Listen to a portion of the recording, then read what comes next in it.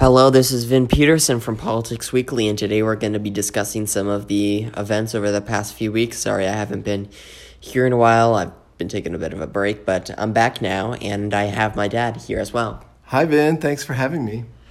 Okay, so let's discuss the main story that has been concerning me and the American people for the last months or so was the debt ceiling crisis. Oh, my goodness. I think it's over, Vin. Yes, it is. Biden signed the H.R. 3746, the Fiscal Responsibility Act, which suspends the debt limit for 2 years in combination with a few spending cuts.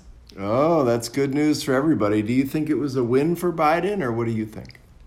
I don't think it's a win for either party because, Biden initially insisted on a clean debt ceiling increase and he didn't get that.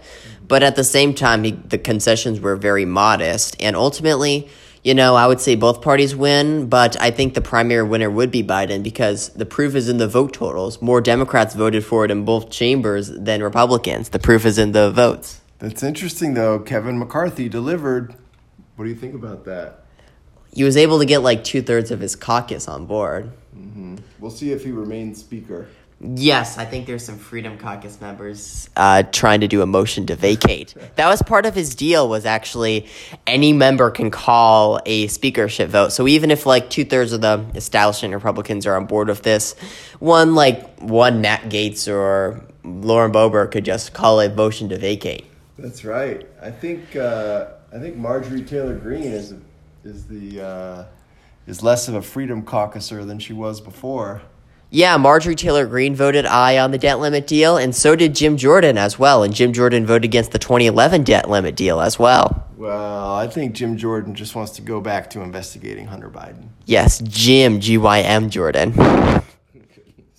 It's because of a sexual abuse scandal he covered up a few years ago when he was in college. That's when he was the coach, right? Yeah, he was a wrestling coach, and he covered up a sexual abuse scandal. That's the rumor. By the way, did you know his district is shaped like a toilet? I did not know that. Really? Yeah, it is. I have to look that up. Yep. So I'm going to first start off with what is the debt ceiling, because many people don't know that. It's basically a limit on how much the government can borrow. So what that means is that, say, the government almost always runs a deficit. It almost always does. So not all of it can be covered by taking on taxes, so they actually have to sell bonds in order to make up the revenue. And if the government hits its debt ceiling, it means it can't sell any more bonds. So it might not be able to pay all its bills, including interest on those bonds. And that's called a default when you fail to pay the interest on the bonds, which could be catastrophic for the global economy. I see. Yeah, they keep saying it's catastrophic for the global economy, but it's just the U.S., so why does everybody say the global economy? Well, for one, the dollar is the world's reserve currency. Oh, okay. That's a big part of it, and the U.S. is the largest economy in the world with tremendous influence. So I think that's a big reason why. If we default, we will probably lose our reserve currency. Okay, so if Peru defaults, it's not going to cause a worldwide economic collapse. Yeah, like Argentina defaulted, but it didn't cause an economic collapse. I see, okay. And Sri Lanka defaulted, but didn't cause an economic collapse. Okay. But if the U.S. defaulted, it would be catastrophic. Okay, yeah, we don't need to see that. Yeah. So, yes, that is something that's interesting. So I think that it should be done without conditions. I mean, the thing is that this is basically, as I mentioned, about paying for spending Congress already approved. And second, if you want to talk about spending and other things, I mean, we have the appropriations process in there. And just using this extraordinary brinksmanship is just unnecessary and it's dangerous. I mean, you've played with fire a few times, and you didn't get hurt. But if you keep playing with fire, you might get hurt. Well, I have a question for you. So the end of the government's fiscal year is coming up September 30th. Yeah, October 1st is the shutdown deadline. Yeah, do you think that we're going to shut down or not? The thing is that part of this deal, it sets the appropriations numbers for this year, but it doesn't actually do anything in terms of government funding. So they just actually have to enact separate legislation, but they already got the numbers. So it should be pretty easy. But the thing is, there's still the possibility for Freedom Caucus members to derail a government funding bill, however. Oh, goodness. Well, like what happened in 2013 with the Obamacare shutdown. Remember that? Yes. Well, that sucked. We will see. Hopefully we don't have two near crises in the same year. A government shutdown is a crisis, but it's much more easily recovered than a default. I see. Okay. Government shutdowns aren't great, but they're not as bad as a default. Terrible. Some notable people who actually voted nay on the deal, I want to discuss that. About 2/3 of the House Republican Conference voted aye. Only about 1/3 of the Senate Republican Conference voted aye, which is interesting. Oh, so they really did need more Democrats, like you said. Yeah, especially when they had to get to 63 votes in the Senate. Only 17 Republicans voted aye. Oh, wow. Including those nays was of course, presidential candidate Tim Scott. But some notable nays would be, for one, NRSC Chairman Steve Daines. The organization, the NRSC, helps get Republicans elected to the Senate across the country. I guess his objective now is to get as many senators who want us to default elected across the country. That's terrible. Yeah, and he voted nay, so that's... Not a very serious person. I know, wanting to get people elected who want to default on our debt. I heard that there were some Democrats who voted nay. Yes, there were, but there were a lot fewer compared to Republicans who voted nay. I see. And did the Democrats... But here's a question. If we needed the Democrat senators' votes to pass it, do you think they would have changed their votes to pass it? Yes, I think one of the nay votes, Fetterman, I think he publicly stated he would have changed his vote if it was necessary. And I'm sure that other Democrats would follow suit. Yeah. Another person who voted nay was actually, the top three leaders in the Republican Senate Conference are McConnell, Thune, and Barrasso. Barrasso is the conference chairman, and Thune is the whip, and McConnell's the leader. And people are talking about a post-McConnell Senate GOP. Oh. So the thing is, Thune voted aye, and McConnell voted aye, but Barrasso voted nay. Oh, I see. He's from Wyoming, so it's a super partisan state, so that won't hurt him politically, so he can do whatever he wants. Okay. Pretty bad, but not great. Yeah. Another thing is, beyond the messy political fights of the debt limit, it's objectively a stupid policy because it doesn't even work. The thing is, when we had no debt limit, our debt to GDP ratio was 52%. It's 118% today in terms of debt to GDP ratio. Only Denmark and the United States have debt limits, and Denmark's is set so high they never really hit it. So all it does is just create a potential political an economic time bomb, and it's just objectively stupid. We need to eliminate it. I agree. They should get rid of it. Yes. They really should. I just don't understand why it's still there, and it just puts the American people into terror every 2 to 3 years. Now, in terms of Ron DeSantis, let's talk about Ron DeSantis. Okay, let's. Is it DeSantis or DeSantis? DeSantis or DeSantis? That's what it was. I don't know. It's hard to keep track. He hasn't clarified. He said the way to pronounce my name is Winner. The thing is, right after he announced his campaign for president, he said, I'm Ron DeSantis. But when he went on Fox and Friends and touted, he said, I'm Ron DeSantis. Oh, my gosh. So that's interesting. His campaign has been going less than ideal so far. We're still a long way out, of course, but it's been going less than ideal so far. Yeah, I didn't get to watch it, but I heard that his rollout on Twitter Spaces was a disaster. There was like 26 minutes of glitches on the entire hour, minute, and 30-minute stream. And he's also been viewed as sort of awkward. I think there's a clip of him like laughing awkwardly in Iowa. Did you see that? Yeah, there's always a clip of somebody laughing awkwardly. Yeah, and I think there was one incident where he like wiped his snot on like another person as well. And of course, remember those white boots? Oh, yes. And he eats pudding with his fingers? I heard. That was actually an attack ad for Donald. That was actually a pro-Trump super PAC attack ad on DeSantis. Was he eats pudding with fingers? Even before he declared, they're spending people's money on attack ads. I know, it's crazy. Yeah, so Ron DeSantis, he has a chance. The thing that I noticed is very interesting about Ron DeSantis' strategy is he's not trying to be like, oh, I'm the return to the Obama, McCain, Bush Republicans. He's not like that.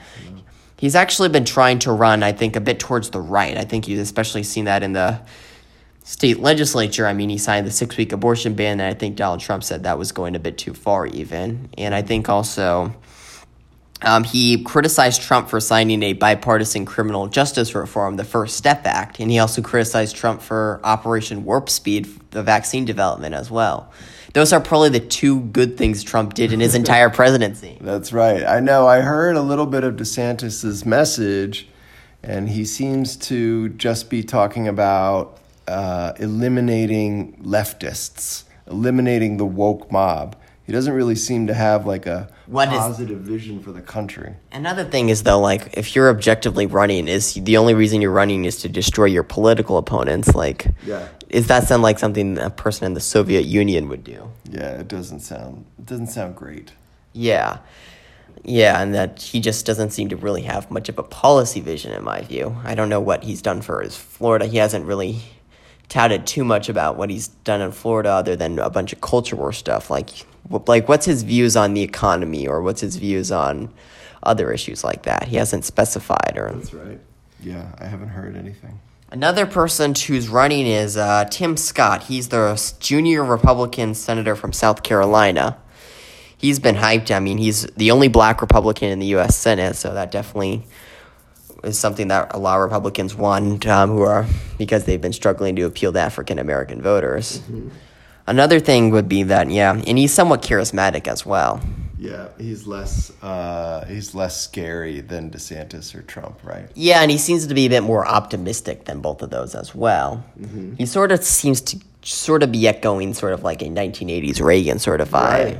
Yes. The thing is, though, I'm not sure that sort of might be a little bit irrelevant to a certain extent in 2023, because the GOP these days is motivated a lot by fear. So that's part of it. And also another thing is, though he's running sort of as like an old school Republican, his voting record is far from that. His voting record is like a Tea Party Republican. I mean, he voted against like the infrastructure bill and a bunch of other bipartisan bills. As I mentioned, he voted to default. So yeah. Yeah, he's don't be fooled. He's terrible.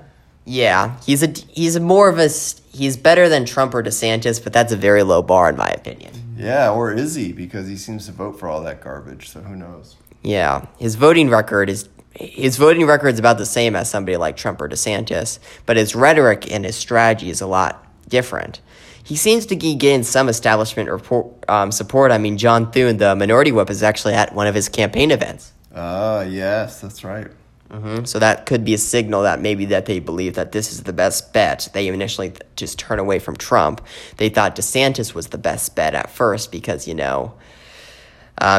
won very largely as governor, but after his campaign has been off to a less than stellar start, they're thinking Tim Scott, but he's still somewhat of a long shot in my opinion. He's not even the only candidate from South Carolina. Nikki Haley as well. Another thing, it's either going to be Florida or South Carolina this election. That's right. I did hear, going back to DeSantis, I did hear somebody talking about Florida and Trump, and DeSantis said, "Of course my state is great. The whole Trump family moved in." That was a bit strange. Yes, for sure. And I think I also saw that. So, yeah, that's part of it. Another thing would be that there's other candidates who are entering the race. I think Mike Pence is about to announce next month. Mm-hmm. I think also the governor of North Dakota, Doug Burgum, is going to announce as well. That's an interesting choice. Yeah, whoever that is. I've never heard of him. A governor from North Dakota doesn't sound like a person who gets a lot of publicity. No. The governor from South Dakota has got a fair bit of publicity. It's Kristi Noem. Mm-hmm. She, I don't think, has planned to announce, but there are some others. I think Glenn Youngkin is reportedly mulling a presidential bid, the governor of Virginia. Yeah. So there's a few other possible contenders. But right now, I think it's one thing that's notable is that when a field gets crowded like this, it benefits Trump as it did in 2016. Another thing is that Trump is still the clear favorite. He leads by about 30 to 35 points in pretty much every poll I've seen. Yeah, I know. It's pretty bad. The Republican primary system is winner take all, right? So all he has to do is get a little bit. He's got his steady 30%. It's never going to go down. That might be just enough to win it in a crowded field. Yeah, and the crowded field really helps Trump. And also, yeah, as you mentioned, the way that delegates are distributed is it's winner take all. Mm-hmm. And there's also a lot of heavy emphasis on those two first states with the Republicans. I know Democrats changed their primary schedule this time around. Yeah. Is that Iowa and New Hampshire are the two big states. Mm-hmm. Yeah. Not real big, if you ask me. But big in presidential primaries, even though they're very small by population and extremely white. Like, they're both like 90% white. Yeah, I don't know why the whole country focuses on those two states every presidential election. Because they don't really represent the country as a whole. Yeah, I have views that they should rotate it around. Yeah, Spread the love. I think like Democrats did like Michigan, Nevada, and South Carolina, which I think are a little bit more representative as the country as a whole than those two. Yeah, I agree. So that's all I have to say for this time around. It's good to be back. And thank you, Dad, for being on the podcast. Thank you, Ben, for having me. And that's all I have to say. Goodbye. Bye.